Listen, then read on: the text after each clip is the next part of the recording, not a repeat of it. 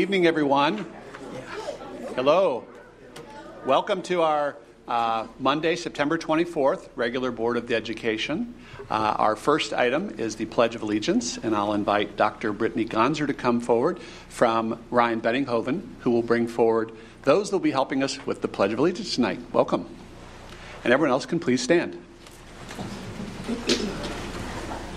Allegiance to the flag of the United States of America and to the republic for which it stands, one nation, under God, indivisible, with liberty and justice for all. Great. Thank you very much. And we'll have Dr. Gonzer introduce our guest today. Thank you very much for having us. These are members of the Student Council from Ryan. Thank you them for being here this evening and their families as well who came to support them. And you have lots of future students who are excited to maybe attend class here one day. So thank you very much for having us. Have a nice evening. Great. Thank you.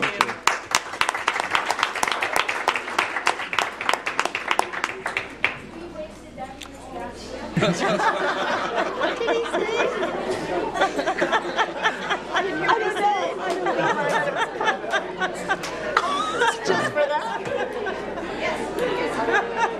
They were certainly welcome to stay, but I think have chosen otherwise. Thank you again to the students of Ryan Beddinghoven.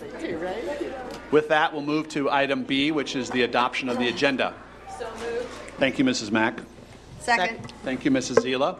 All those in favor of adopting the agenda presented for this evening, please say aye. Aye. Opposed, nay. That passes 7-0.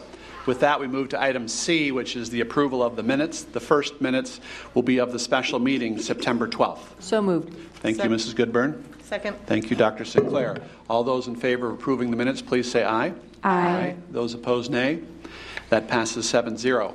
We move on to the regular meeting of September 12th. Seek a motion to approve those minutes of that meeting. So moved. Thank you, Mrs. Owsley. Second. Thank you, Mrs. Goodburn. All those in favor, please say aye. Aye. Those opposed? That passes 7-0. And with that, we move on to item D, which is the superintendent's and board members' reports. And I turn to Dr. Fulton for his report. Thank you very much, Mr. Stratton. Well, we have a number of good news notes tonight. We want to start with Dow Tate, who teaches journalism at Shawnee Mission East High School. Mr. Tate is going to be honored by the Roy H. Park School of Communications at Ithaca College. He will be presented with the S. Park Media Mentor Award this October, which is given to educators who demonstrate a commitment to, quote, igniting a passion for media among students, end quote. Mr. Tate was selected for the honor after a nationwide search, so congratulations to him. We also have a number of homecomings that have been occurring. Most recently, Shawnee Mission South hosted their 4th homecoming parade on September 21st. Shawnee Mission North and East are finished with their homecoming parades. This week we have Shawnee Mission West, and the following week, Shawnee Mission Northwest. So congratulations to all the schools in celebrating their homecomings or opening day game events. The Board of County Commissioners of Johnson County invited Connie Springfield, Associate Principal, and several students from Shawnee Mission Northwest to join them as they signed a proclamation this month. The county formally recognized September 15th to October 15th as Hispanic Heritage Month. Ed Albert, Board Chairman, presented the proclamation to Connie Springfield and thanked her for the work she does in the community and as an educator. So we thank the both staff and students for their work on that initiative. We also want to announce that we have a culinary homecoming at the Broadmoor Bistro, the 8th annual culinary homecoming dinner on October 2nd will feature alumni chef Elise Landry. Landry is a 2010 graduate of Broadmoor. Her menu will feature big flavors from around the world, highlighting her travels. So we look forward to that on October 2nd. Also, last Friday, the city of Lenexa donated a fire truck to our Project Blue Eagle program. So it's very exciting. You'll get a fire truck every day. The board will, at a future meeting, vote on legally accepting the fire truck. And we're so thankful for the city of Lenexa for helping our students as they pursue their career pathway. We want to take a moment and recognize our Kansas Teacher of the Year nominees. So would Stephen Wiley, principal at Arrowhead Day School, please come to the podium to introduce our first nominee, Kathy Sheridan. Thank you very much. We are very honored at Arrowhead Day School to have recognized Kathy Sheridan. I've been in education for over 26 years, and when I came to Shawnee Mission, starting with it, working with the special ed population, one of the people that stood out for me was Kathy, working at another elementary school. She's worked with so many different types of kids in special ed, such a variety of kids from kindergarten to 6th grade. And what stands out is when somebody has a passion for those challenging kids, the ones that it's just not working quite right. And how do you find that special thing within each kid? That's Kathy's strength.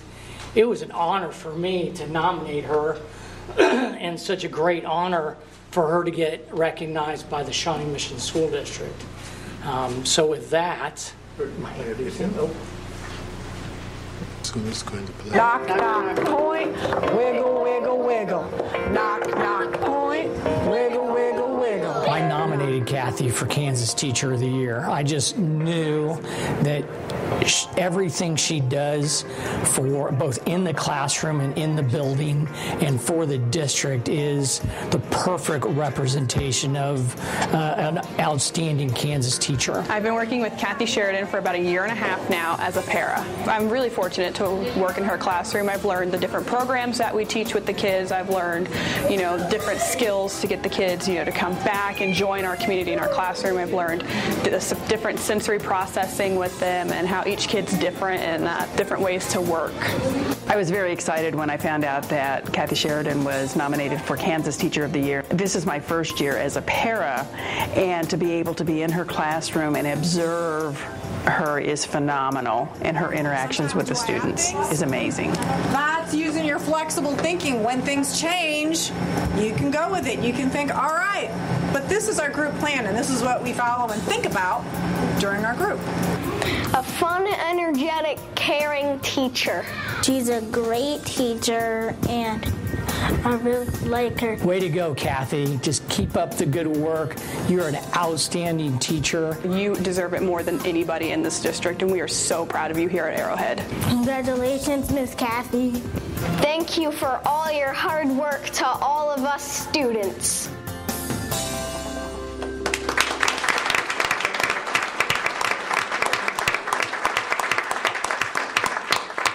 Let me introduce Kathy Sheridan.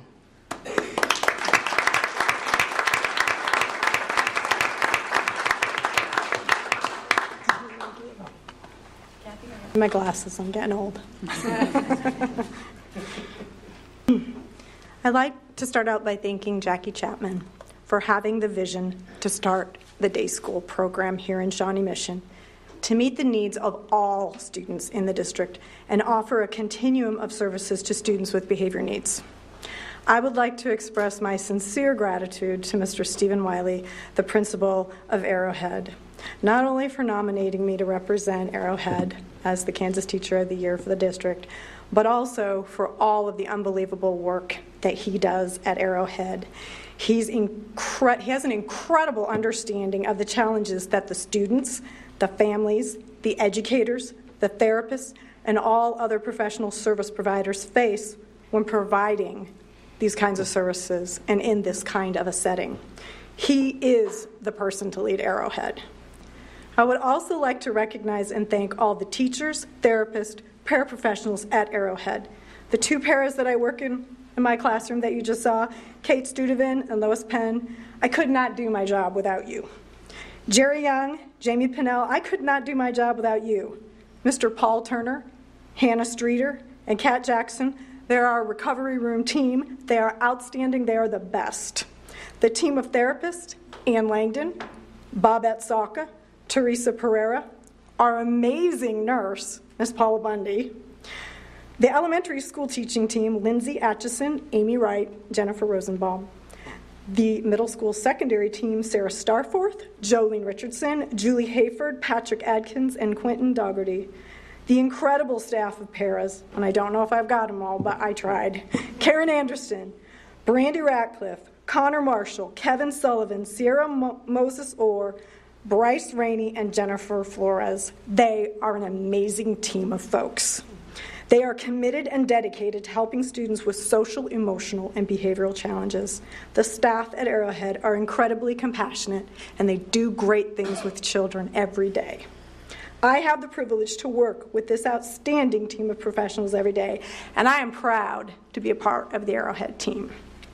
The students I get to work with are among the most spirited, intelligent, and creative, and I love working with them. The teacher who inspired me to become a teacher, Mr. Charlie Graham, told me a long time ago, I learn far more from my students than they will ever learn from me. I wish he was here because I understand what he means by that now. I learn every day from my students. Over the years, my students have taught me to view the world differently. They've taught me not to take myself so seriously, to laugh at myself, which was no easy task. When I was 20, I was pretty serious. They've taught me never accept the status quo and keep moving forward, even when I'm overwhelmed by struggles. And finally, keep learning and trying new things. I would like to finish by thanking my mom, because she taught me the most important lesson. She taught me to persist. When you fall, get back up. When you fail, try again. She raised a child with autism spectrum disorder in the 1970s, during the time where moms were blamed. No matter how she was blamed, no matter how she was scrutinized, and no matter how she was mistreated, she never gave up. She kept moving forward. I'd like to end with a quote by Martin Luther King Jr. If you can't fly, then run. If you can't run, then walk. If you can't walk, then crawl. But whatever you do, you have to keep moving forward. And Arrowhead is going to keep moving forward. Thank you.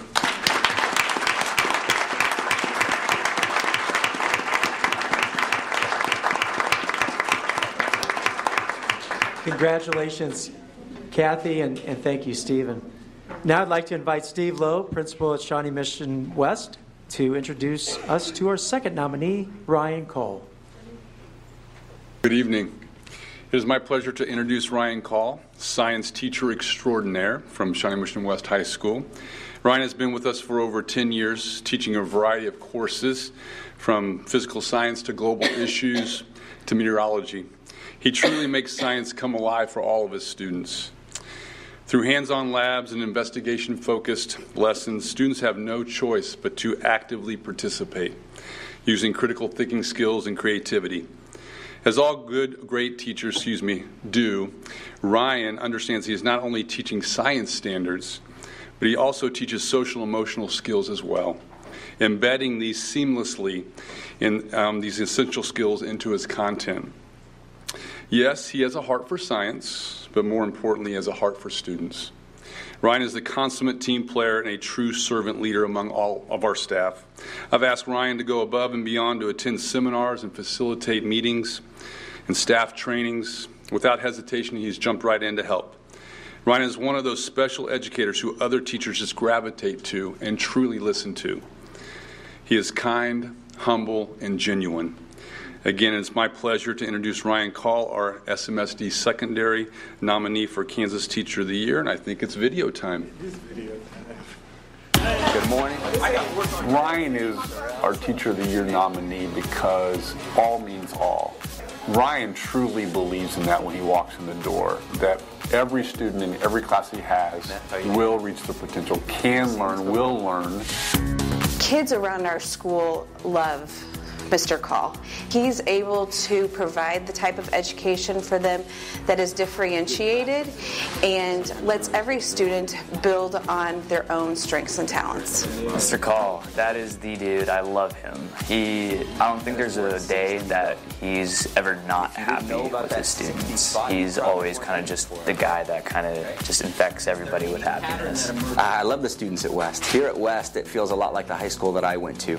We've got great diversity here. We have students from all walks of life, and everybody here that comes ready to learn receives a great education. He's just open to those new ideas on how to capture the attention of the students and then how to engage them, and also how do they comprehend that material. The first couple of weeks that I was in his class, he could tell something was wrong, and every day he would talk to me. He's like, "What's the matter? What's going on?" And I would have tough days, but he would always be there to help me out. And he does it with all of his students. He does a phenomenal job of showing the students at West to follow the West way, and he's a great role model. It's pretty humbling, to be perfectly honest. I get to rub shoulders with some absolutely fantastic educators. It kind of makes me want to be better than I am. Love you, Mr. Call. You're the man. Congratulations on the nomination. Congratulations, and I'm glad that you taught me to respect and care for others, and that you put your time forward in every student that you have.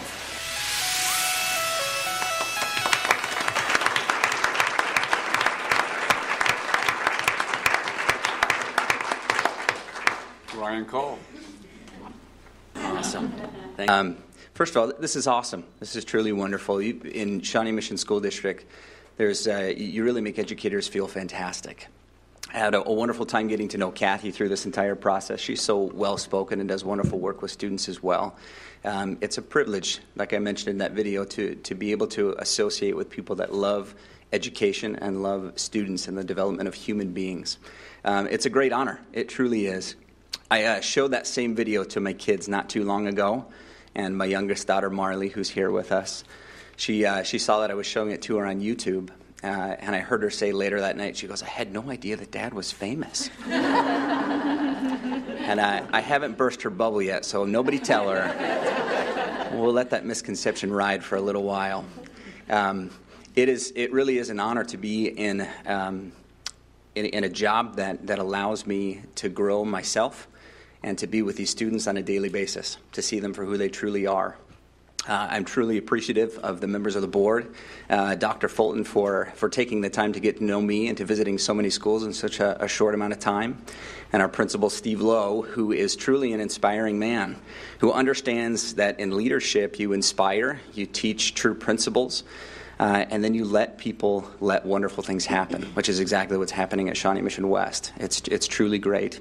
I will share with you one last thing, something that I've always tried to live by. One of my favorite historians and philosophers, I'm going to let you try and guess who it is, talked about the concept that if you treat people the way that they are, they stay that way.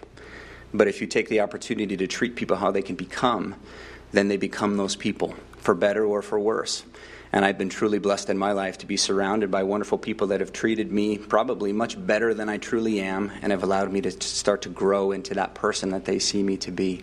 This is a wonderful honor. Thank you very much.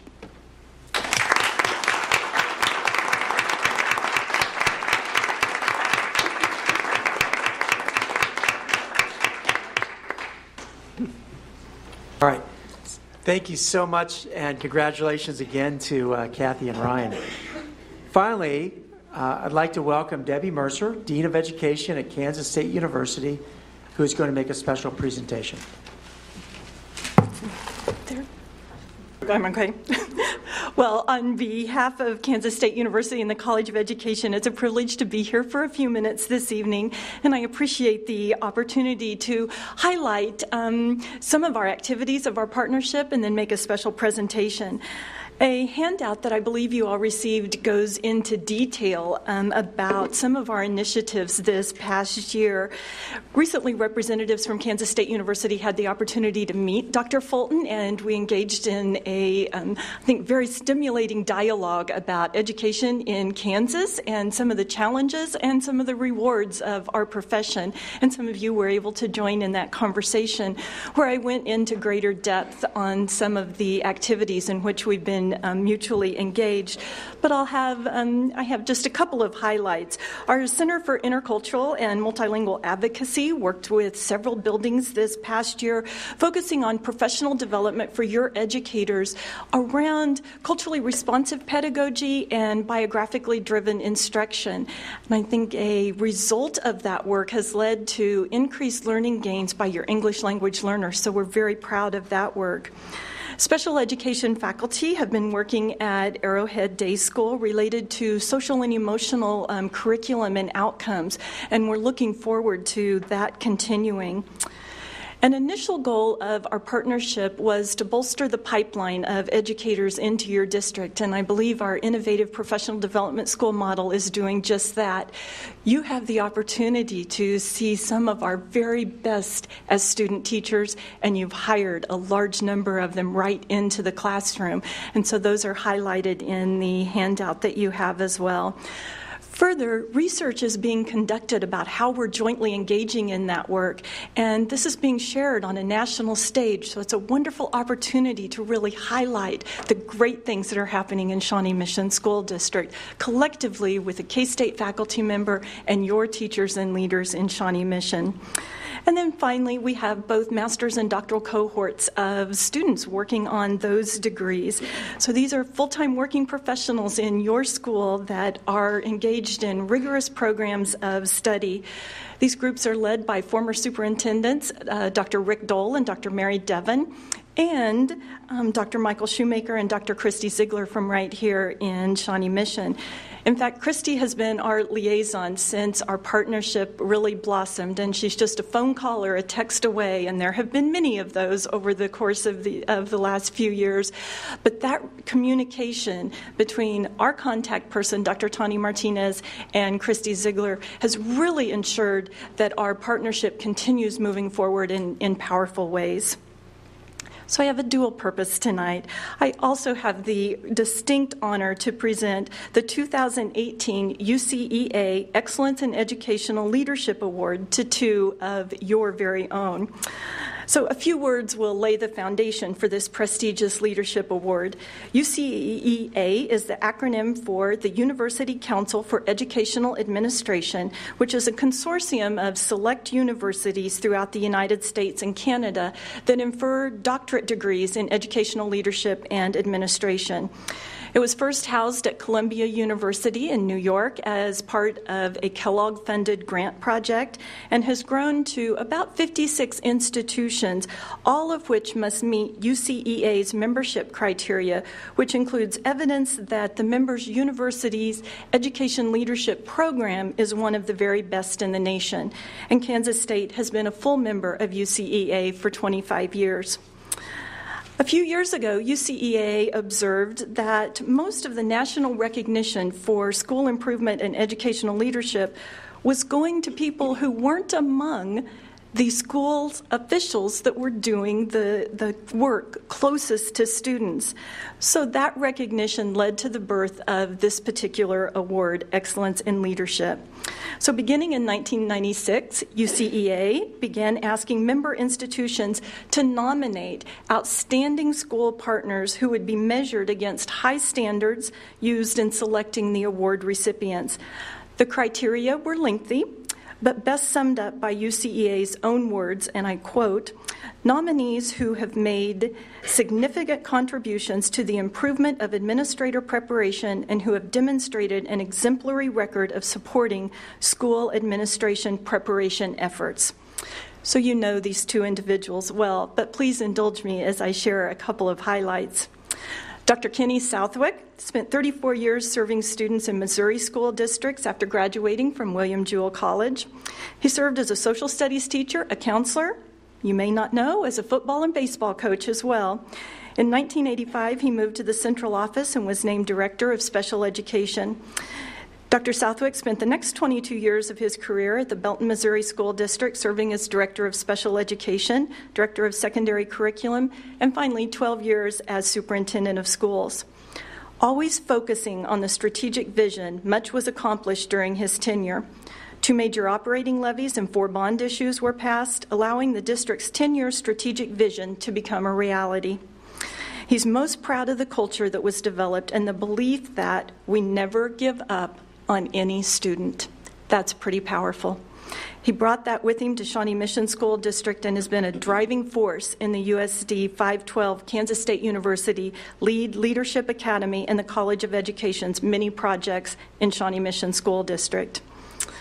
The second individual is Dr. Christy Ziegler. She's held many roles, including Director of STEM and Assistant Superintendent of Curriculum and Instruction. She is a proven educational leader with demonstrated excellence in the development, implementation, and management of complex systemic projects. She's been involved in your one-on-one initiative and the Project Lead the Way launch curriculum, which really was built on community partnerships and engagement. She spent 20 years working in a leadership capacity in P-12 education with responsibilities ranging from curriculum, instruction, and assessment to technology systems management and adult professional training and learning. Dr. Ziegler has over 10 years of experience in higher education teaching master's and doctoral courses in educational research, leadership ethics, curriculum and instruction, and technologies to enhance learning. She serves as a professor of practice in the Department of Educational Leadership at Kansas State University, where she co-directs the USD 512 Kansas State University Leadership Academy. So I'll ask Dr. Southwick and Dr. Ziegler to come forward and receive their plaques and our recognition for the impact they're making on our partnership in Shawnee Mission School District and ultimately on behalf of your students. Thank you.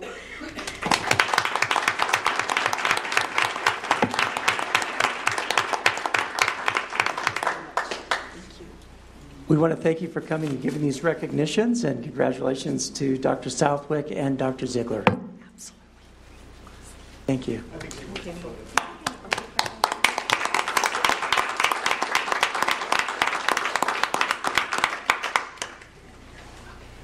Yes, that concludes the report. All right. Thank you, Dr. Fulton. And again, congratulations, Dr. Southwick and Dr. Ziegler. And Dean Mercer, thank you for making the trip to town and for the partnership that we have with the university. My thank pleasure. you. Thank you. With that, we'll move on to item D2, which is the board reports. And we'll walk through each of these to see if board members have updates for us. I'll turn to Reverend Guy for a SMAC PTA. If there's an update. Yes, I met with their, I believe, executive board last week, and since it was my first time, it was an opportunity for me to get to know the members and for them to get to know me a little bit, and now I know next time to bring a prepared report instead of just winging it. So no, I think it was a great start to a good working relationship and get to see kind of the scope of all that SMAC PTA is overseeing, and I encourage everybody to get involved in your local PTA. They've got some fundraisers coming up, some nights out at restaurants where some of the money will go back to SMAC PTA. So be looking for all of that information and get involved as you can in that great organization. Great, thank you. And the Shawnee Mission Education Foundation, Mrs. Owsley? The only update there is that the Education Foundation's breakfast is coming up on October 11th at 7 a.m. at the Overland Park Convention Center. So everyone obviously should be there and have coffee with us. And you'll get to hear Dr. Fulton's State of the School District address at the breakfast. Great. Thank you. Mrs. Zila, any update on Board of Directors at KSB? I do not have a Board of Directors update, but I will point out that I wanted the board to know on October 25th, it's Politics and Education in Topeka that KASB is hosting, where they will have the 3 gubernatorial candidates speak to this group. So if you'd like to attend, I'll just have that note and you put that on your calendars. Great. Thank you for that. And Dr. Sinclair, any updates from the Legislative and Government Network with KSB? No new information, but I will be driving if anybody wants a ride on October 25th. Great, thank you. And Mrs. Goodburn, your role already wrapped up for the year? Pretty much, Okay. yeah. So again, October 1st, so it's a regional meeting where you'll be able to see the short video that they have produced for our nominee this year. Thank you. And I'll turn to you to see if there's any update on constituent services. Yes, we finally have a date. I believe we have a date October 12th, the day after the Education Foundation breakfast. We will be meeting for our first meeting, and so we have a date. Great. Thank you. And Mrs. Zila for professional services. Yes. Last meeting, we were meeting the day after our board meeting, and we did meet. The committee consists of Dr. Fulton, Dr. Southwick, Dr. Sumner, and Dr. Atha, Heather Owsley, Patty Mack, and myself. And what was brought forth to us, a whole lot of research had been done, and a draft RFP was presented to us at that time. So we all considered that. There were some inclusions that we wanted to make in that, and I think they're going back to improve on that draft. That will hopefully, the RFP will be sent out in early October, and this is for our outside counsel. I didn't say that to start with, but hopefully you would gather that. We did talk about in-house counsel as well, but there will be occasions when we need outside counsel, so we still need to go ahead and select an outside counsel. When we get back the RFPs, this same committee will review all of those and we'll bring a recommendation to the board at that time. And we will still, it doesn't preclude the idea of having in-house counsel, but we will look at that later, figuring out how we can make that a cost-neutral type of step, if we can. All right. Thank you. Thank you. And social media, Mrs. Owsley? We have a date. So we are meeting October 22nd, I believe, before the board meeting at 5 p.m. And that'll be myself and Dr. Sinclair and you, in case you didn't have that on your calendar already. Thank you. It might have been out there on social media that meeting was taking place, and I didn't see it. We're gonna get you up to speed. Task force. Yeah. Thank you all for your work on the behalf of the board. We appreciate that. With that, we'll move on to E, which is public comments. And this is an opportunity for the public to share some thoughts with us, and I'll read a couple of parameters that we have for that. Public comment occurs at the regular scheduled board meetings to provide an opportunity for individuals to address the board regarding school district issues. Patrons are encouraged to submit their requests in advance. We have 2 this evening. Here are a couple of reminders that I'll share to help speakers with a constructive and positive experience. Please proceed to the podium when your name is called, and please share your name, the location or residence, what schools your children may attend if that's applicable, and the name of the organization you're representing. We'll ask to limit the remarks to 3 minutes, and that'll be tracked on the board there, so you'll be able to see that as well. Make sure your comments remain behind the podium, and if there are any comments pertaining to an item on the meeting's agenda, the board president may ask the superintendent or his designee to address those comments at this time or when it is up for board consideration and discussion later in the meeting. Lastly, generally there's no responses from board members to the comments. Perhaps might be limited to some clarifying questions. And with that, we have 2 folks to come share some things with us, and Linda Seek. Welcome. Thank you. I think you know me, but for the record, I'm Linda Seek, and I'm here tonight representing my members of NEA Shawnee Mission. I do live in the district. I live in the East area, and I have 3 children who thankfully have not only graduated from high school, but from college. So don't plan on having any more children. So maybe grandchildren. Last Thursday, September 20th, was payday for certified staff in the district, and it was the first payday for this contract year. It was brought to my attention that morning that several district coaches and sponsors were not paid their supplemental contract salary for the first month of the year. They received no communication from the district to explain why they were not paid, and the only way employees learned about this was to examine their paychecks. I met that morning with Dr. Fulton, Dr. Atha, and Mr. Smith to seek a resolution that would expedite the payment to those who did not receive their supplemental. While I appreciate the efforts to resolve this issue, no timeline for payment has yet to be communicated to those affected staff, and this is unacceptable. Teachers and other certified staff depend on the income from these positions. As a result of not receiving the supplemental, Individuals may not be able to make scheduled payments, incurring late fees and interest through no fault of their own. Supplemental contracts stipulate that employees will receive their salary over 12 months. I came to the district in 1992, and for the next 24 years, I had one or more supplemental assignments. I always received the first supplemental salary installment in the September check. If any certified staff member incurs financial difficulty because of this error, NEA Shawnee Mission asks that the Board of Education make them whole. And hopefully this problem will never happen again. Thank you. All right, thank you. And before I turn to the administrative team to see if they want to offer any additional input on that, I'll ask our next speaker to come forward, because I believe this person also wants to share some thoughts on the same subject. So Alex Tepfer. Good evening. First of all, thank you very much for allowing me to speak this evening. I would like to speak on this topic that Mrs. Seek talked about. And first of all, I want you to know how much I enjoy working in this district. I love my students. I love the parents. This district, as listening to those master teachers before, was inspiring, and I'm glad I came tonight, and I'm glad to have an audience with you. So it was very, very disturbing to see with almost zero notice. Since, as those of you who may not know, I'm the band director at Shawnee Mission East High School, and I receive almost about 20% of my income from my supplemental contract. So when I saw my paycheck on Thursday morning was missing about 20%, it was shocking and very disruptive to me personally.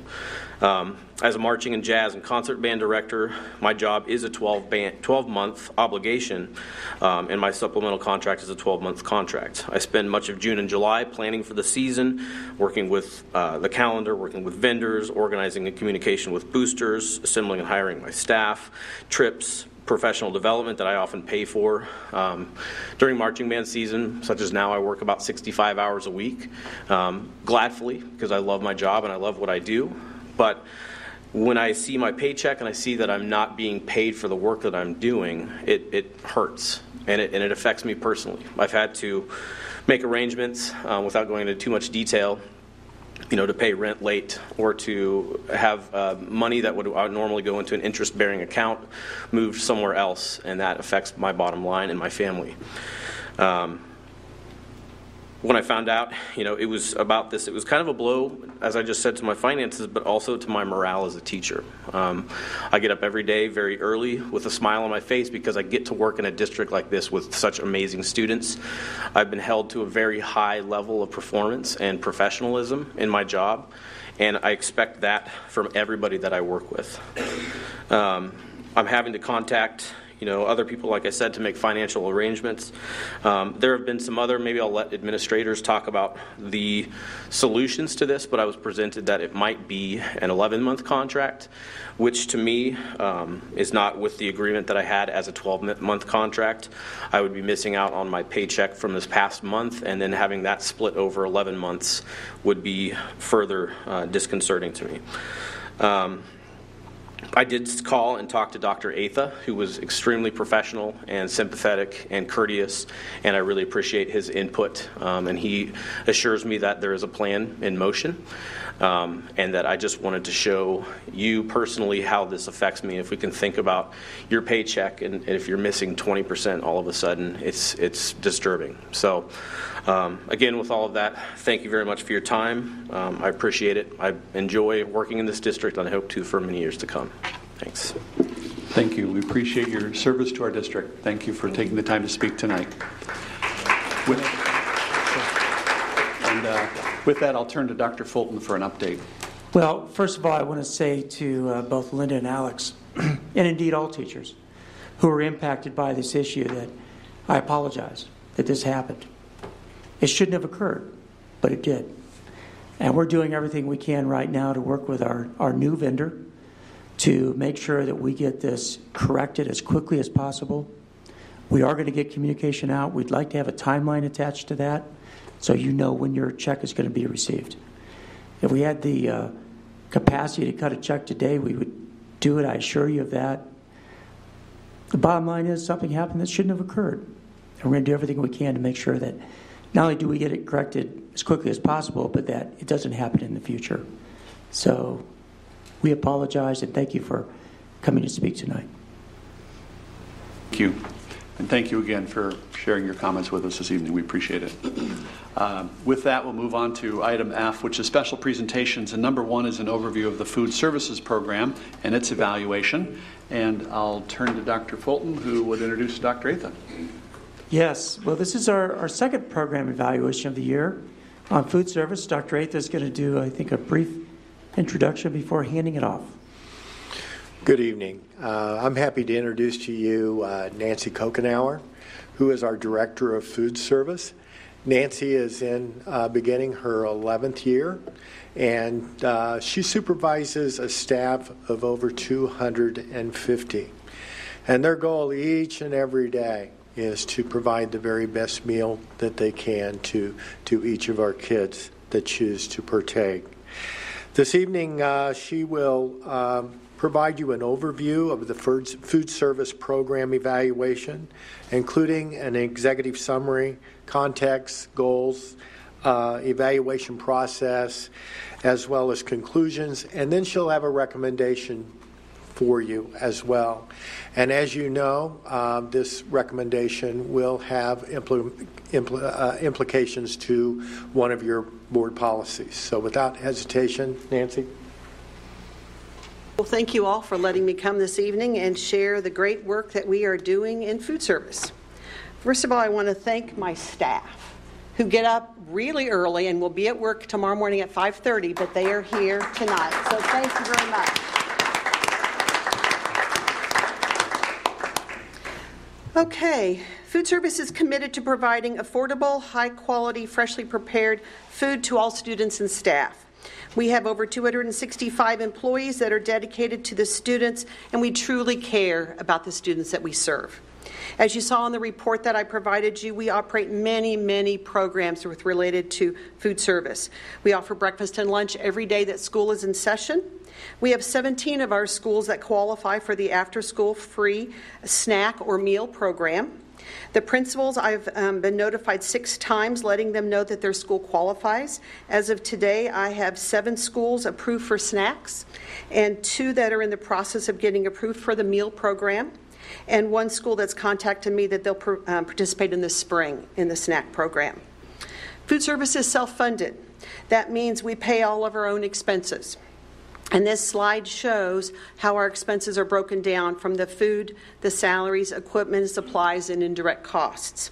However, when kitchens are renovated with district monies, we are benefiting from that because the district is helping us pay for all those wonderful new kitchens, and we say thank you from the bottoms of our heart for those kitchens. Our revenues, as shown on this slide, you can see we have 46% come from parent and grandparent revenue, 52% is from the federal government, and 2% is contributions from the state. You're going to see peaks and valleys in food service every year due to expenses. Some that we can plan for, like last year when we implemented our new software and hardware, we planned for that expense. This year I did not plan for as many refrigerators to not be able to be repaired, and you're going to see a request later tonight for approval on that. Those are unplanned. So those are my peaks and my valleys. Elementary students have 4 entree choices every day. They have 6 side dishes plus milk and juice.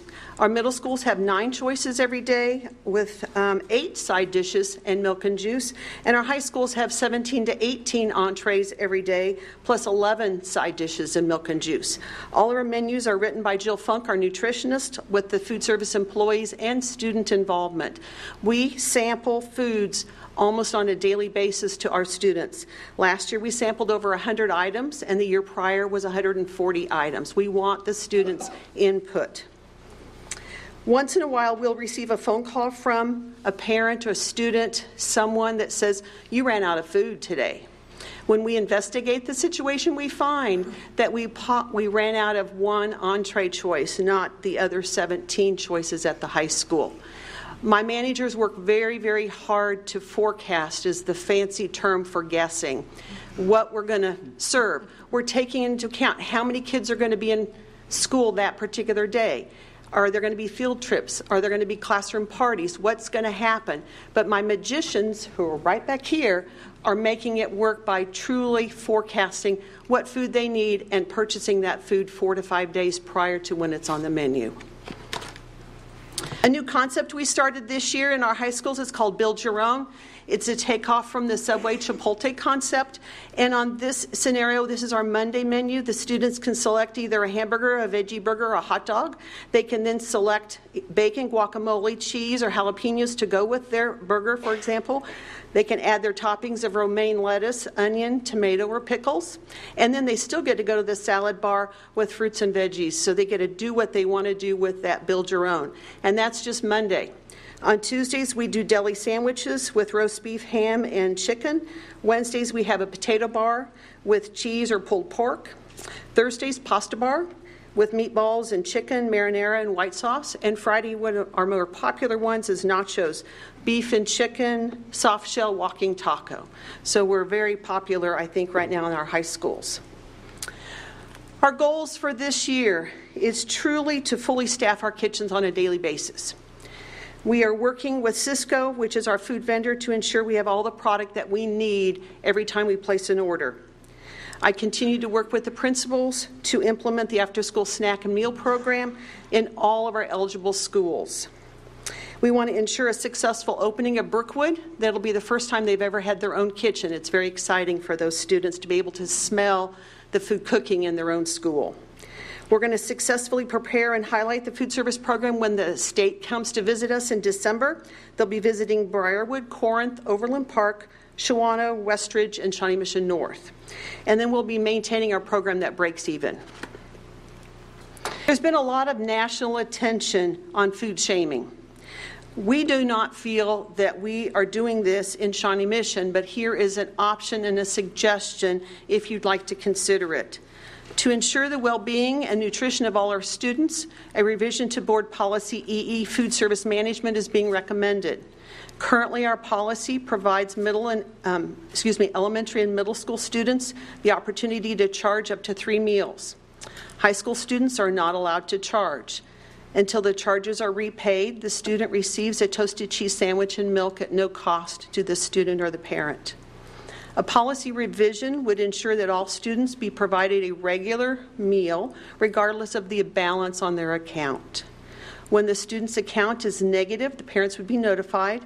If the charges are not repaid by the end of the school year, the account would be turned over to our collections as reflected in the Board Policy JS, Student Fees, Fines, and Charges. We in food service are committed to working with parents, communicating with them as much as physically possible to ensure their knowledge that they have a negative account balance. Are there questions I can answer from anybody? I'll turn to the board, and with a raise of the hand, we'll acknowledge some questions. Yes, Mrs. Owsley. I had some questions on the snack and meal program after school.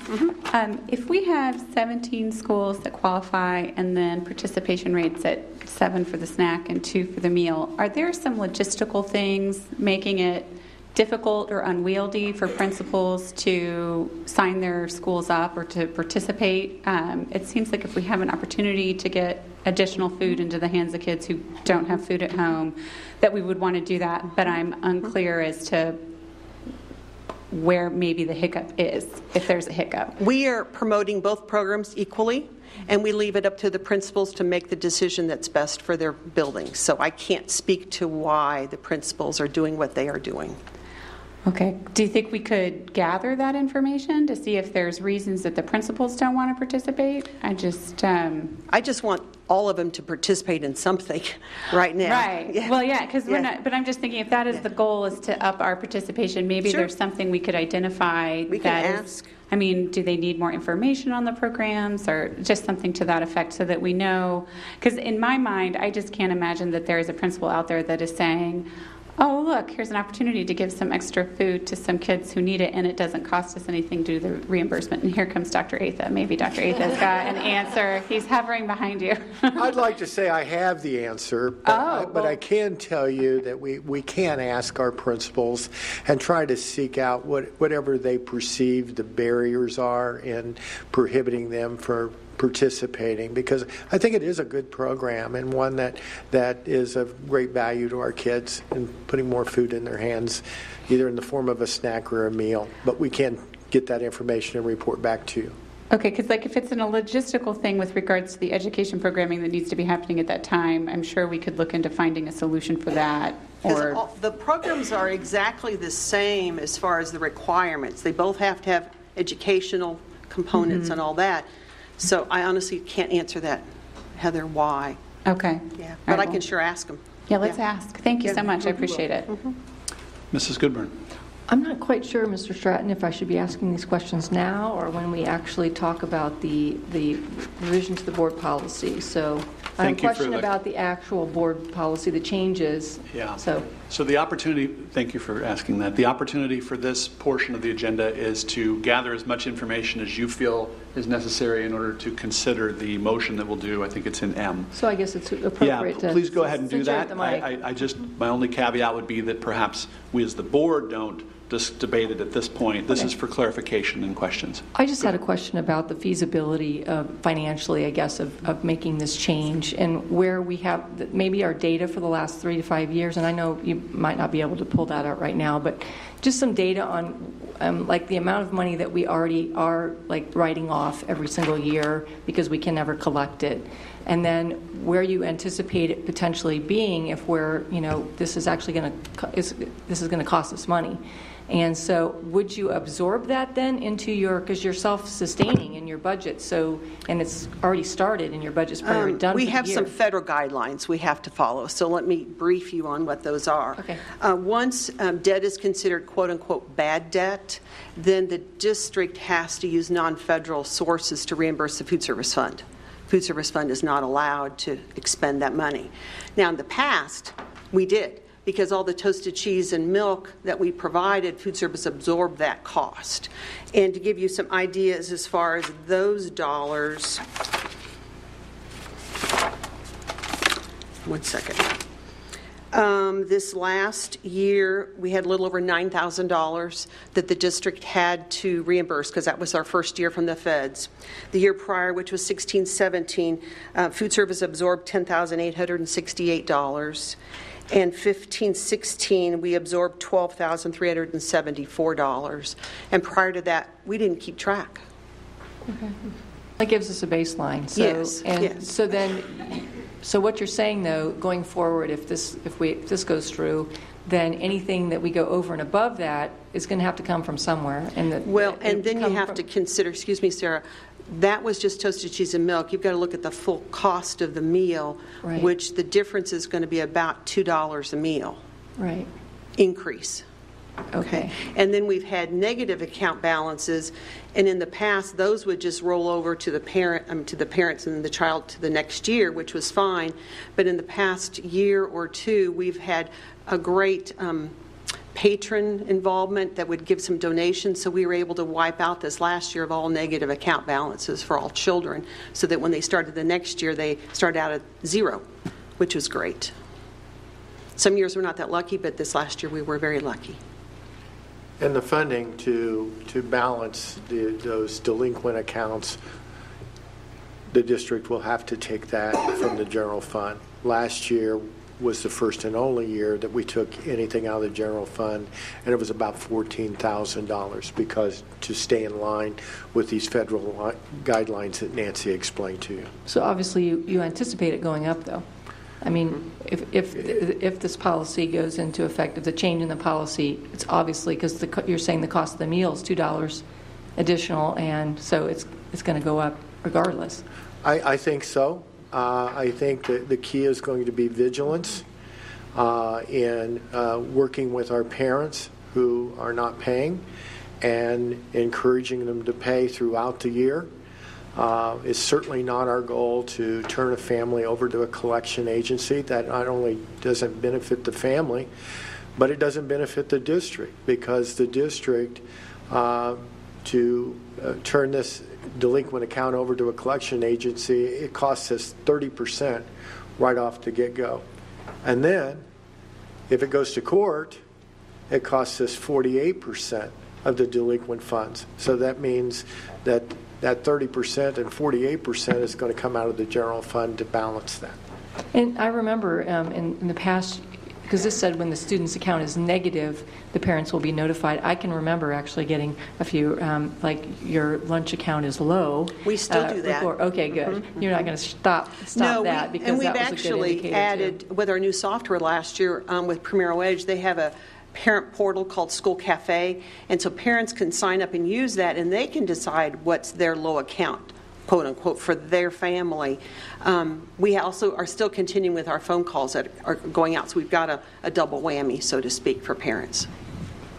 I think it's key that we exert due diligence throughout the year to try to capture, try to help parents understand the importance of paying for their children's lunches and doing it in a timely manner. Our current policy that we'll be considering, it does reference an $8 low account notification, so that sounds like that's the trigger when it goes below $8. Mm-hmm. That's our current one, yes. Okay, thank you. Dr. Sinclair? Were there other alternatives that you were investigating or identified in the process of looking at districts that have changed their policy in addition to or an alternative to just turning the families over to collections or looking at? We are doing more than most districts. Okay. Can you articulate kind of some of those We strategies? do the phone calls and then also having that parent portal. Some districts do nothing. They just let them accumulate. And I honestly don't know what they do after that when they accumulate to a certain level because of this new federal guidance that's come out in the last year or so. Yeah. Okay. And can you please describe that in a minute or kind of what's the essence of the federal guidelines just for kind of sake of? To paraphrase, and this is truly paraphrasing, they said something to the effect that food service funds cannot be used for bad debt. And it has to be non-federal funds to be used for that, and that's when we go to the district, and that's when they say go to the district for that monies. Okay. Right. Thank you for that, sharing that clarification. Okay. Yes, Reverend Guy? I just want to clarify that the toasted cheese sandwiches and milk were only being given to students who didn't qualify for free and reduced lunch. Is that correct? For free lunches. For free lunch. If okay. a student was approved for reduced lunch and had zero money in their account and they had charged 3 times, then we would provide them to those reduced students as well. Okay. Yes. And we do everything in our power to get the word out and to get those applications approved from those families, to get those kids on the program, because we know that's what's going to make them better students, is to have their tummies full.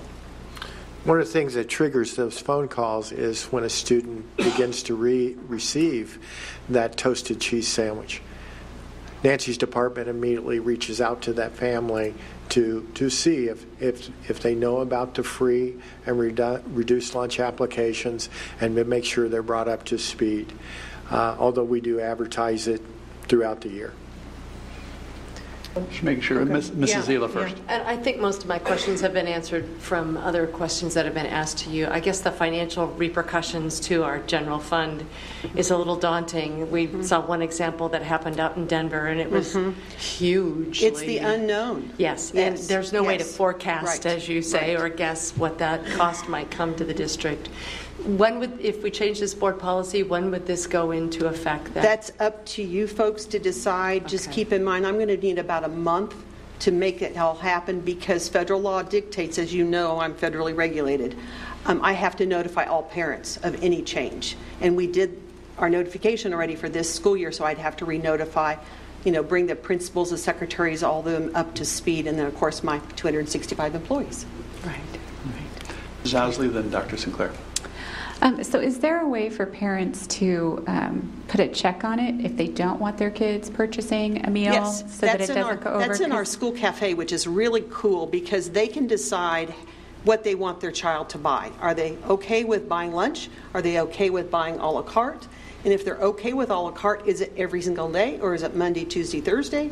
And then is there a dollar amount that they'll only let their child purchase a la carte? So the parent has the control. Okay, because I have heard from a parent who said that was their concern because the folks would let her daughter charge more even though she didn't want it charged. With our over that school part. cafe, that's what's really been great. Okay. Right? The parents' control.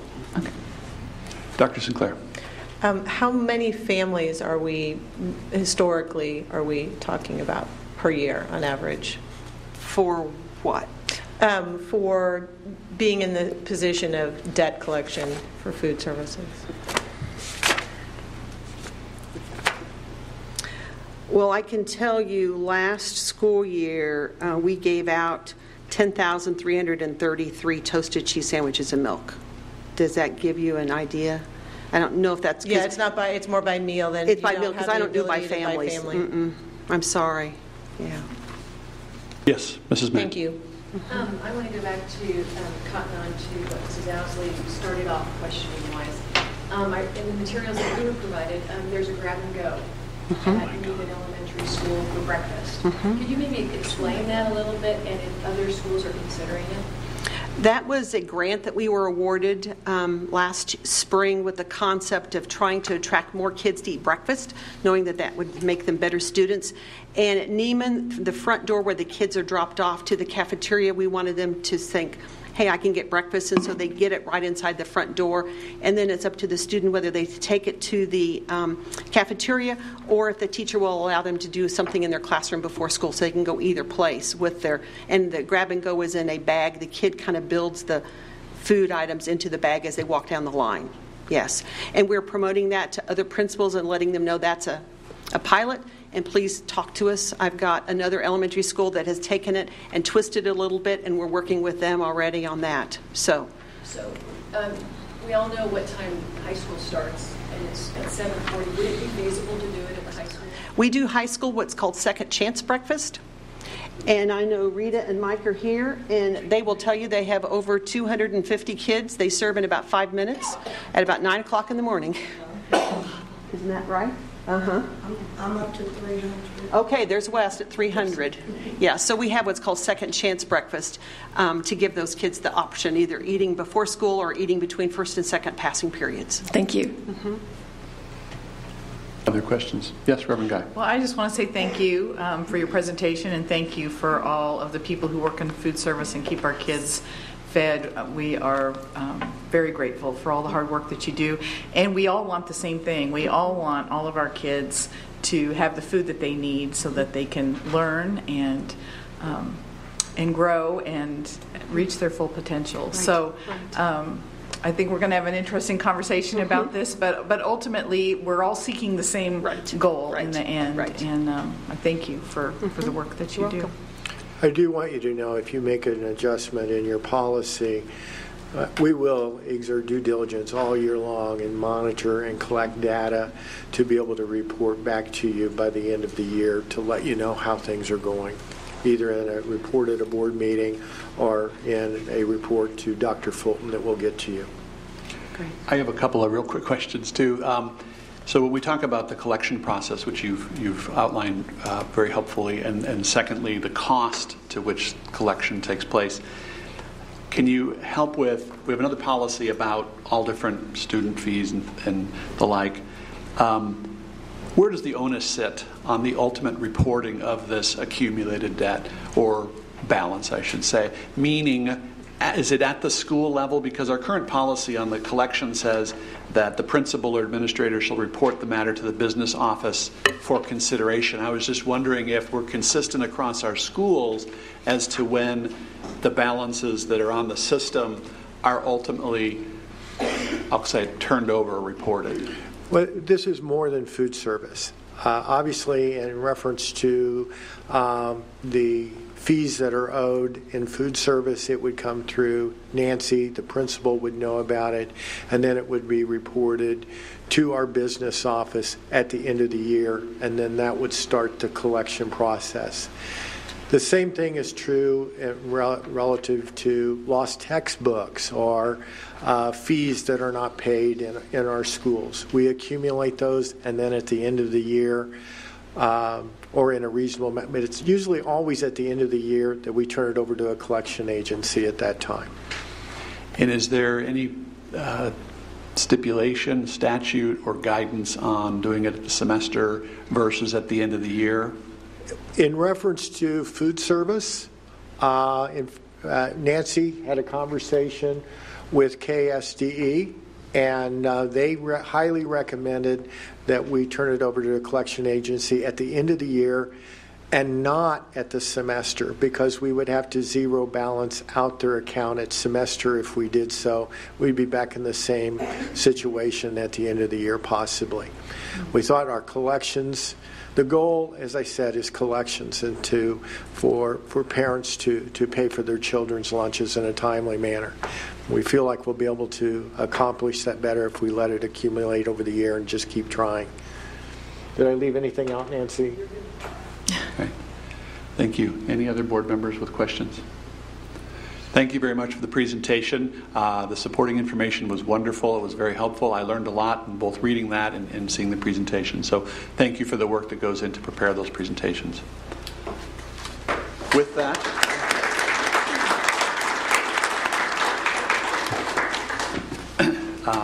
we move on to item H, which is the G, which is the approval of routine business by consent.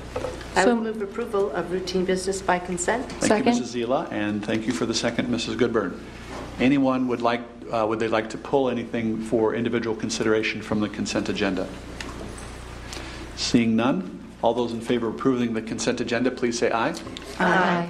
Opposed, nay. Thank you to the staff that has a very early morning tomorrow. Thank you for being here. Thank you. We appreciate it. I understand why you need to move on. With that, we've approved the consent agenda, which brings us down to item L, which is under business services, L1. And I'll turn to Dr. Fulton for an introduction on item L1, the approval of the validity screening services, to see if there's any input on this item.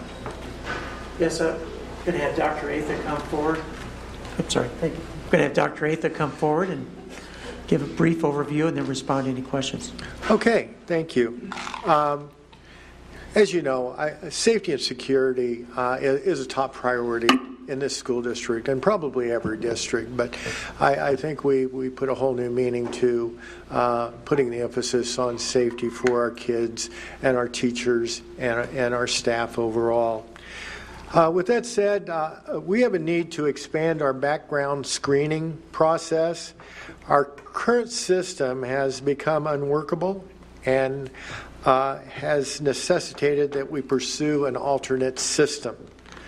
Chief Douglas and I researched several vendors and determined that Validity Screening Solutions provides more in-depth background search information that will best meet the needs of our district. In addition, this process will be more convenient for our MVP volunteers and employees, more efficient in reducing background screening time. The turnaround Validity advertises 42 hours. And it will also be less expensive to our district. Therefore, it is recommended that the district purchase the services of Validity Screening Solutions at a cost not to exceed $35 per search and $15 per surname. But before taking questions, and I certainly will be glad to answer any question, I would like Chief Douglas to make a comment, because he did do a lot of this research, and just to show a little bit the depth of research he did, of the background, and this group is out of Overland Park, Kansas. Probably few in this room are familiar with Kelly and Associates, which is a local agency that's done in-depth investigations, quality investigations for probably the last 30-some plus years. This group is a kind of an offshoot of Kelly and Associates. It's not affiliated officially, but some of the people who started out with Kelly started this group. Now, Kelly and Associates was started by Clarence Kelly, the number 2 director of the FBI, and he brought with him, when he started this, a lot of the retired agents who worked at this organization, and certainly high standards for the way they conduct investigations. While it's not particularly definitive in this particular regard, it is comforting to know that this is a professional group that has done business in a very professional way and has been utilized by other school districts our size in the metropolitan area. So with that said, we are prepared to answer any questions that you may have. Yes, Dr. Sinclair. Dr. Atha, thank you both for that information. Could you please describe just what the experience would be like for an MVP? So as opposed to going through the process of coming here and doing the fingerprinting, what would be that process, the experience of kind of the screening process? Fingerprinting, the fingerprinting process would be eliminated. No need to take fingerprints. So I'm an MVP. I've signed up at a school. What would be? We need your name. We need your date of birth. We need name, date of birth, social security number. If we have those three pieces of information. They go online and fill out. And they would have to go online to fill out that information. Yes, Mrs. Mack. Dr. Atha, how much is it per search? It is 35? Depends on what we do. If we do a 10-year search, it would be $33 plus $15 for each surname. If we do a 15-year search, it would be $35 and $15 for each surname. And currently, it costs how much? About $48. Here's my question, and John, I Step guess up here, you're around Chief, the corner. so they can see you. I have a hard vantage point here. Help me remember. I've had friends who want to be MVPs, et cetera, and poor Tash has had lines out the door, poor Tash and Judy, and they are curious if they've had a background check through their company, through other means, and it's not accepted. Can you walk us through again why we don't accept other background checks, please? Well, we don't accept other background checks because we have no quality control nor idea of what the standards are that were used for VET or the standards for comparison that were used for VET. First of all, this is not really a background check. This is a records check, and they're not created equal.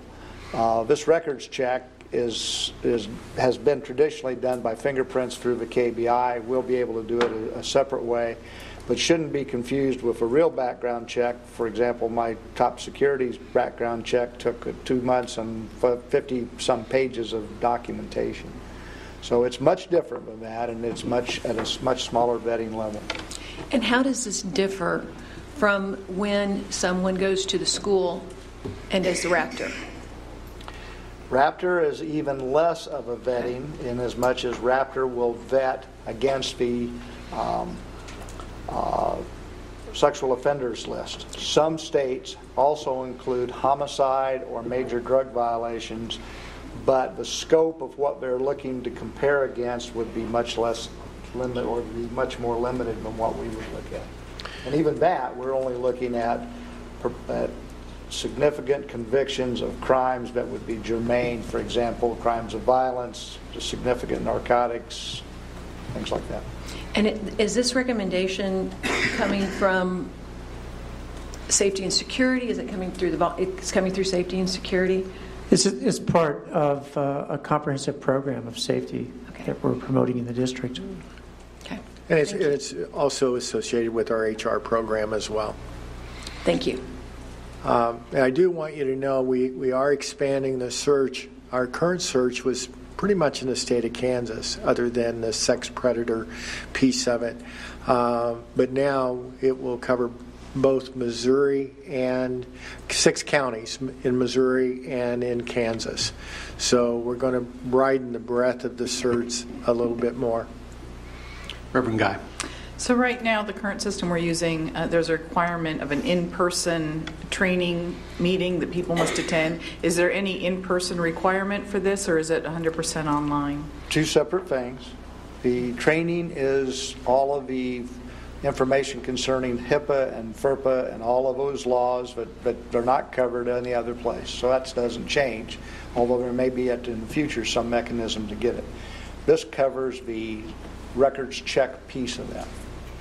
So they would still need to show up in person to get all the information from the As training? it stands now, for that part, yes. To give you an idea of how backed up we are with our MVPs, we're about 500.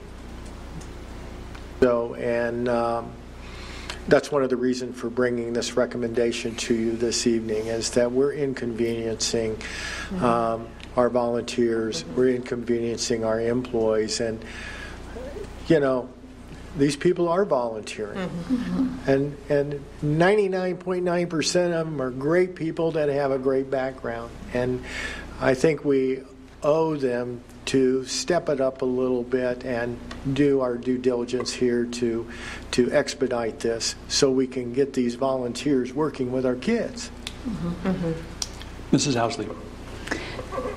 So everybody who's already gone through the training right now does not need to then do this. Those who did the fingerprinting and the check for the last 6 weeks, who've had to sit through the lines, they don't need to do anything else. This is just moving forward to make the process just as safe as it was before, but more efficient.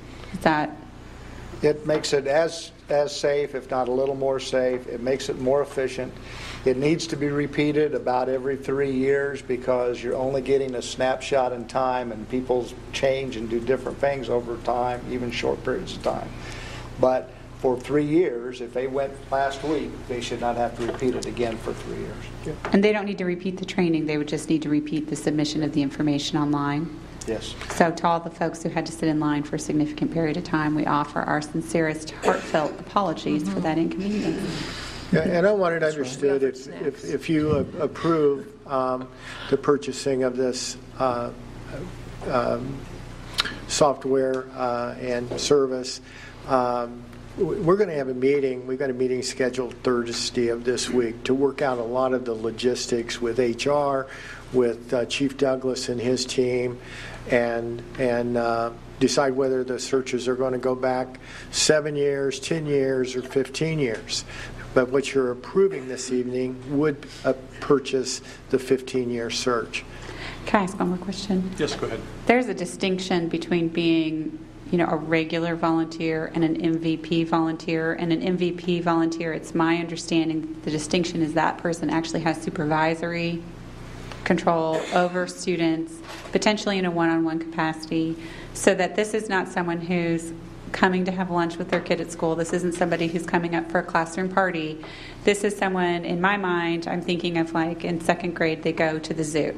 And there's a parent with the second grade class that has like 6 of those kids, and they go to the various parts of the zoo, and they're with those kids one-on-one. That person's an MVP, and they have to do this check because they have supervisory control over children. Is that correct? Am I understanding that distinction right? Or is there a different distinction? No, you're absolutely correct. People who come in for a party are actually not even vetted because we come in as a big group and everyone is there. Those who come in individually to have lunch with their children but would be accessible to other people's children would go through Raptor.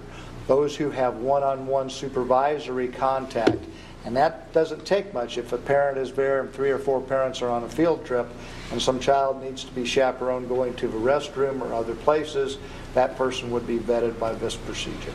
So this is like Chat and Chew or Watchdog Dads or like the zoo field trip. That distinction is clear for folks who don't want to have to go through this process but still want to be able to participate with their kids. Under those guidelines I just mentioned, one-on-one supervision is the ultimate triggering point for that particular part. Thank you, Chief. Anyone else have any questions? Thank you very much for the background on this item and for the work you put in to bring this new solution to us. With that, I'll seek a motion to approve. Move approval of Validity Screening Solutions. Thank you, Mrs. Mack. Thank you, Mrs. Zila. All those in favor, please say aye. Aye. Opposed, nay. That passes 7-0. And with that, we move on to item M, and it's the board member action. And this is the food service management discussion. This relates to the earlier conversation. We've been provided the current policy, which is labeled EE, and there are some lines that have been essentially deleted from this policy for our consideration. This is the first time that several board members have seen it other than in our packets beginning, I believe, Wednesday or Thursday. So I initially asked that this might serve as a first reading so that we can make sure we answer all questions as well as get the information vetted. We were provided quite a bit of information here, and many questions were answered not only in advance through some emails and phone calls, but additionally at the board table here. But I'll turn to the board now for additional commentary and or questions about the proposed changes to policy EE. Mrs. Mack. I just have an overall question, because I believe there were discussions that if we choose to do this, that it could be a pilot program. And if it is a pilot program, does that mean we have to do a policy change? I would recommend a policy change simply because policy guides our behavior. Mm-hmm. And so it would be important for us to have policy that supports our practice, whether that practice is one standard or if it allowed some sort of a pilot like this.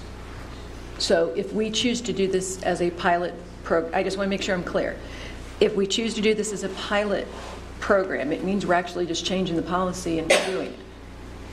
Or we're going to look at it again if I can in offer a year. A thought. Yeah, and that great. is Thank that we would consider a policy change, and then we'd let the minutes reflect that at the point of this decision being made, we'd like to revisit within 12 months to see the results of the change. Thank you. Yes, Mrs. Zila. I just had a question on the changes that were made to the policy. Did Mrs. Kokenauer have some input with that? Thank you. Yes.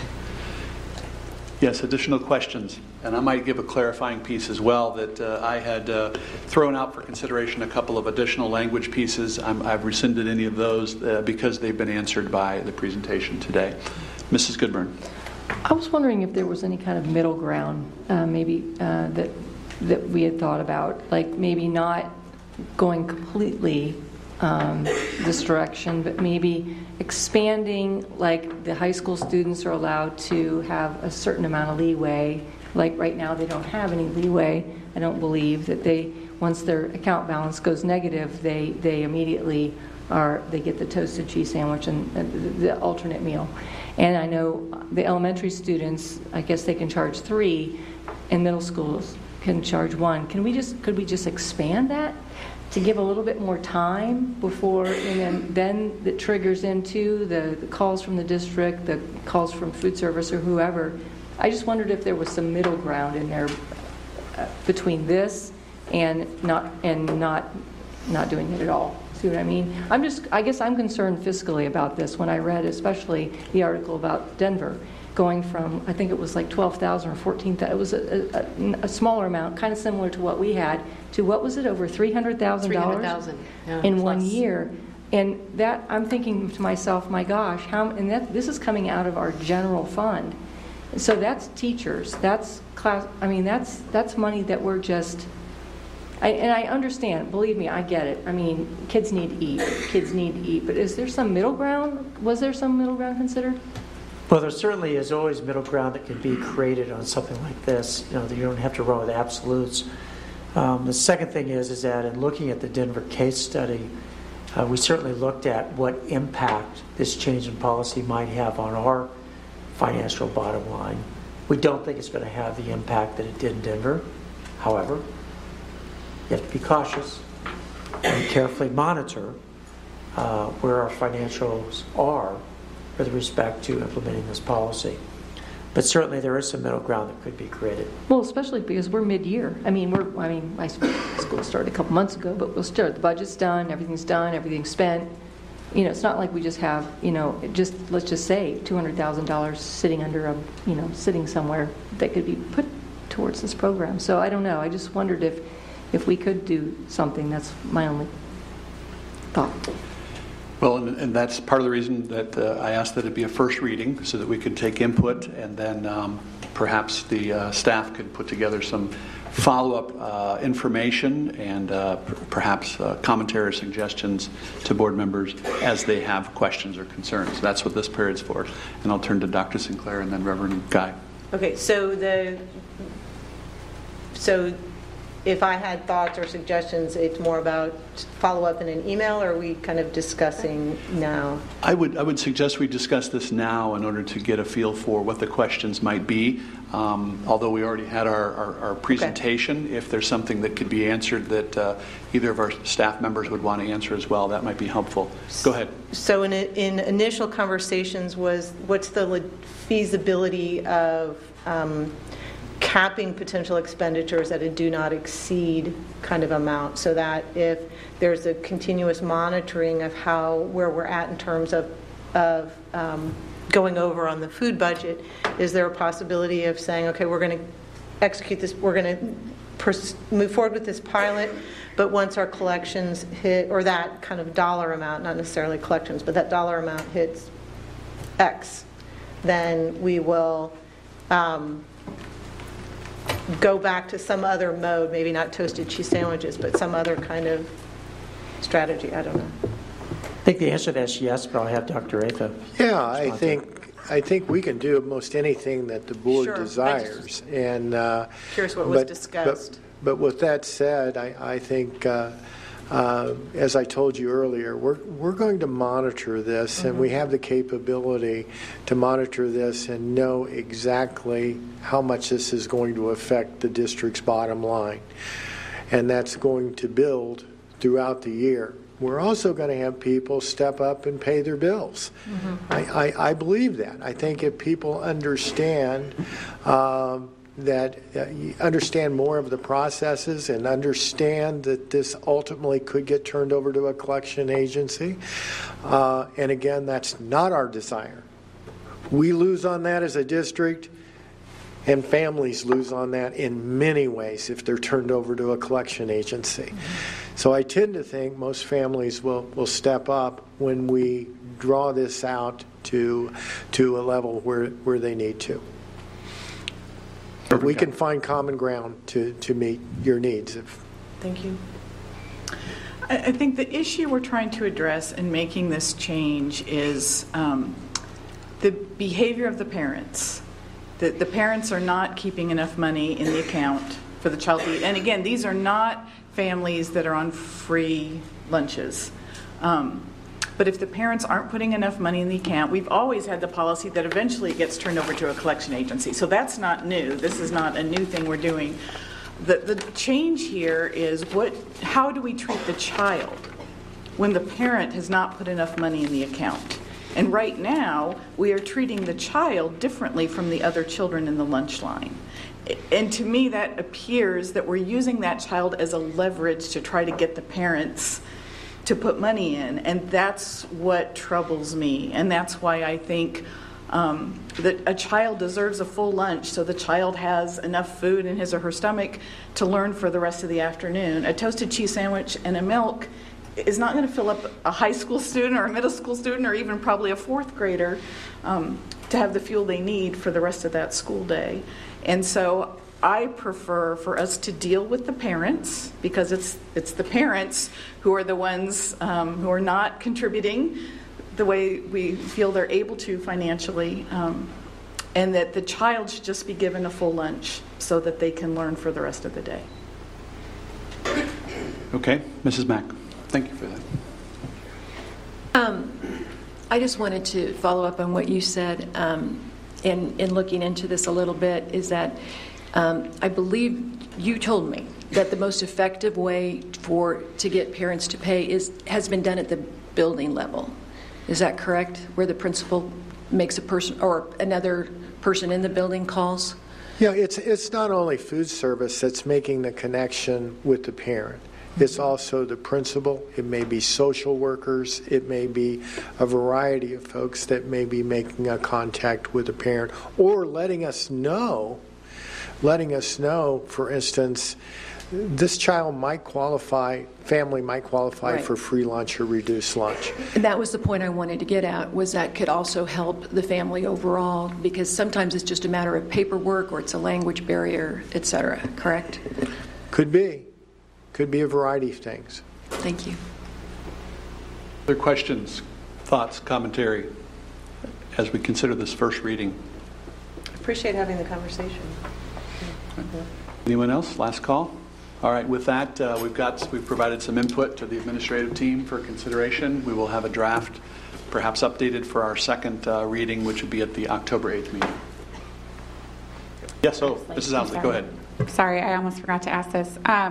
It was mentioned to me that it would be convenient if parents could just leave a credit card on file with food services so that like a monthly charge could be made to the credit card. I have no idea what the logistics of that are or they can do that through eFunds.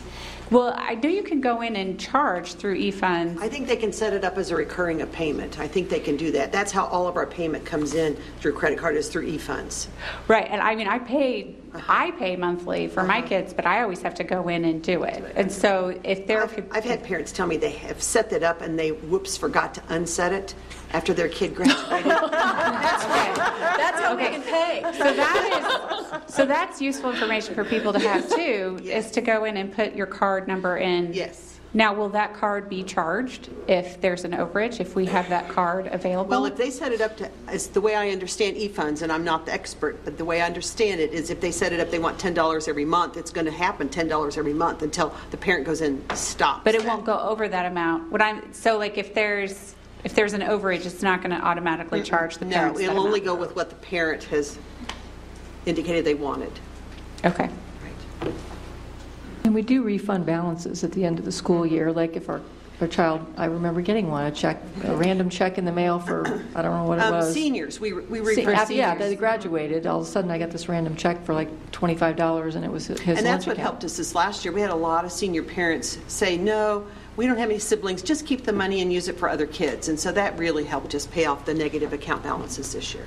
But so if a parent does not want their child to be able to receive the food because they do not want to have a debt collection, do they have the ability to go in there and say, in School Cafe, they can do write, not give do this not food feed to my child. Yes. Do not feed my child. Mm-hmm. Mm-hmm. Okay. And that does bring up the one question that I had through this whole process. Is there any way that notification can be known at the front end of the food line as opposed to the back end of the food line? So when a student begins filling the tray, they may or may not know that they've hit that provision until they get to the end. That gets into the logistic nightmare of federal regulations. Okay. Years and years ago, we used to have cashiers at the beginning of the line. But now, because we have to monitor everything that's on that tray to make sure they have all the parts and pieces, you have to be there to make sure it's all there. Is there a way to do a quick check at the front end? Swipe a card, you've got a certain amount on the card, proceed. Elementaries, it's easier because we run what's called a negative account balance, and we run it by classroom, and all of my employees know all the kids, so they do that very easily and seamlessly in elementary. Middles and highs, it's almost impossible because at Shawnee Mission West, we've got 8 cashiers, and you don't know which line the kid's going to go through today or tomorrow or whatever. And remind me, the elementary students typically aren't handling their own cards. We don't do cards anymore. I'm sorry. Okay. They have to enter their own ID numbers in a pin pad. Thank you. And that's all the way up through 12. And if they have, I don't have my ID badge on. If they have an ID badge on in middle and high, we scan those as well. Either way. Thank you. So going back, well, maybe you answered it. It was the code and not a card. Thank you. Right. Anyone else? Thank you for that conversation. We will consider it at the next meeting. With that, we move to item N, which is the reports to the board, and we have the financial report. The financial report has been provided in your packet. Any questions for Mr. Knapp and his team regarding the financials for the month? Yes, Dr. Sinclair. My standing question, are there any anomalies or in the financials? No, not at this point. This only goes through August 31st. Okay. Thank you. Great. Anyone else with questions about the financial report? Next is the item O, which is board comments. I'll turn to the board for any comments they might want to share. Yes, Mrs. Mack. Mr. Stratton, you already addressed this, but I just want to say thank you to Mrs. Kokenauer and Dr. Atha for your exceptional work and presentation this evening. Thank you. Anyone else? Board comments? Yes, Mrs. Ousley. I would just like to invite any of the principals with regards to the supper or snack program to reach out and let us know what might be causing them to not want to participate so that we can address that if there's a way to up that participation. And that's it. Anyone else? Well, as we've already talked about on the calendar, a couple of other events that are on the agenda. I'll highlight the Foundation Breakfast again on October 11th. This will be Dr. Fulton's first breakfast. He's concerned no one will show. I've assured him that the room will be full, but we'd like everyone to attend if possible. And with that, I'll turn to Mrs. Owsley for a motion. Mr. President, I move we go into executive session after the board meeting so as to discuss litigation pursuant to the exception for matters which would be deemed privileged in the attorney-client relationship under COMA. I would assume we have 5 minutes before we go into executive session, and do we need 30 minutes? So we would resume at 8:10. Why don't we do 8:15? 8:15. And then no further business would be conducted following the executive session. Second. Thank you, Mrs. Zila, for the second. All those in favor, please say aye. Aye. Opposed, nay. And thank you for attending today. There will be no business, as was stated, after the executive session. We appreciate you being with us tonight.